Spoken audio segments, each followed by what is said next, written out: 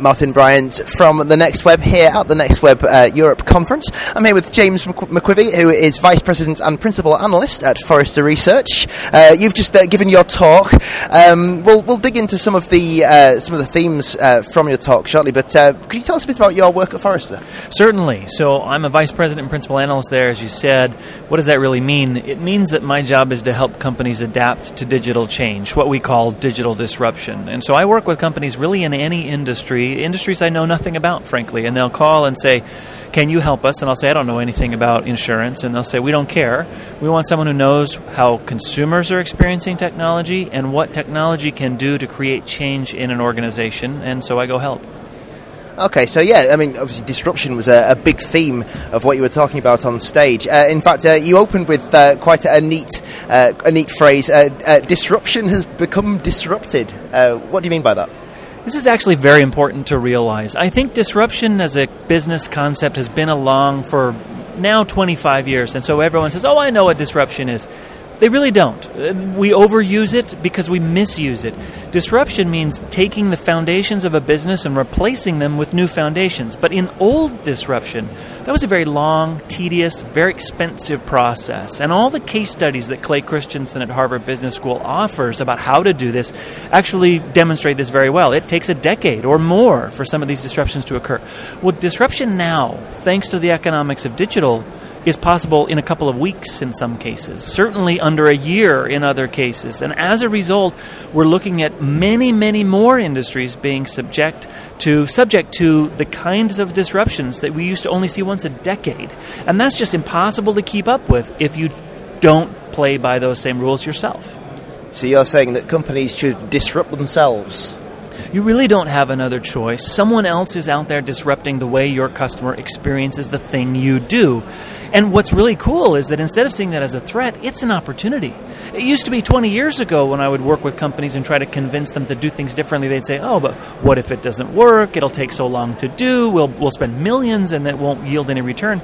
Well, today you can go out and digitally test offerings to your customer in the span of a couple of weeks, maybe a couple of months at the longest, and you can get a real market feedback of whether or not the thing you need to do to disrupt yourself is worth doing or not. So suddenly the whole process of disruptive innovation has been disrupted. So what is holding companies back from being disruptive? It used to be budget. You know, everyone would say, oh, we don't have money for that. We have annual budgets here, or the money comes from somewhere else. And obviously budgets still matter. I'm not going to pretend that they don't. But really the thing that's holding people back now is policy. There are reasons that companies do things. Now, those reasons were set down in the 70s, 80s, maybe recently as the 90s. But those reasons have since then become law in people's minds, and they won't change them. Well, why do we have to do X before we can do Y? Well, because we've always done X before we did Y. And now when you're introducing Z, people say, well, that should take longer, right? And you're saying, no, I'm actually going to skip X and Y and go right to Z. Companies just don't have the agility to make those kinds of changes. Surely not everyone can be a disruptor. If everyone was constantly disrupting, it would be a dizzying world. Is there no value in being a fast follower for someone else's disruption? Actually, fast following can be a type of disruption. And that's also an exciting thing for companies because the first mover advantage that is often believed to exist doesn't. It's not about being first. It's about being best in how you reach the consumer and what you offer them.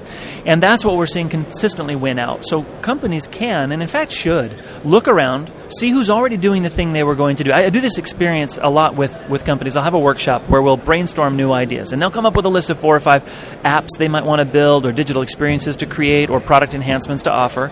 And then I'll say, now stop. Before you even begin planning how to do it, who is already doing this? And they'll say, well, no one. It's a new idea. I said, no. You go look. You will find that someone is, it could be a small company, it could be a startup, it could be a division of a competitor or a division of a non-traditional competitor. And we go and we look and we find it. There are always people who are already halfway down the path. Well, is that discouraging? Possibly. On the other hand, that's your partner. That's who you work with. That might even be who you buy. At a bare minimum, that's who you imitate. And is there an area you look at and you think, why has nobody disrupted that? That's so ripe for a shake-up. Well, media is the area that has gone the path before everyone else. We've seen every type of media be disrupted. And so the question that some people ask is, what else can experience what media has experienced? And I like to ask it the other way around. Where is the greatest need for disruption? Because wherever there's need, if you solve that problem, the consumers will flock to it. And healthcare is the single most in need. This is the area most in need of disruption. And it's being disrupted by small companies everywhere who are managing software for the doctor's office, who are building apps that track your own health. All of this, you add that together, and we are about to fundamentally alter healthcare. Okay, well, we'll look forward to seeing that. And James McQuivey, thank you very much. Thanks for having me.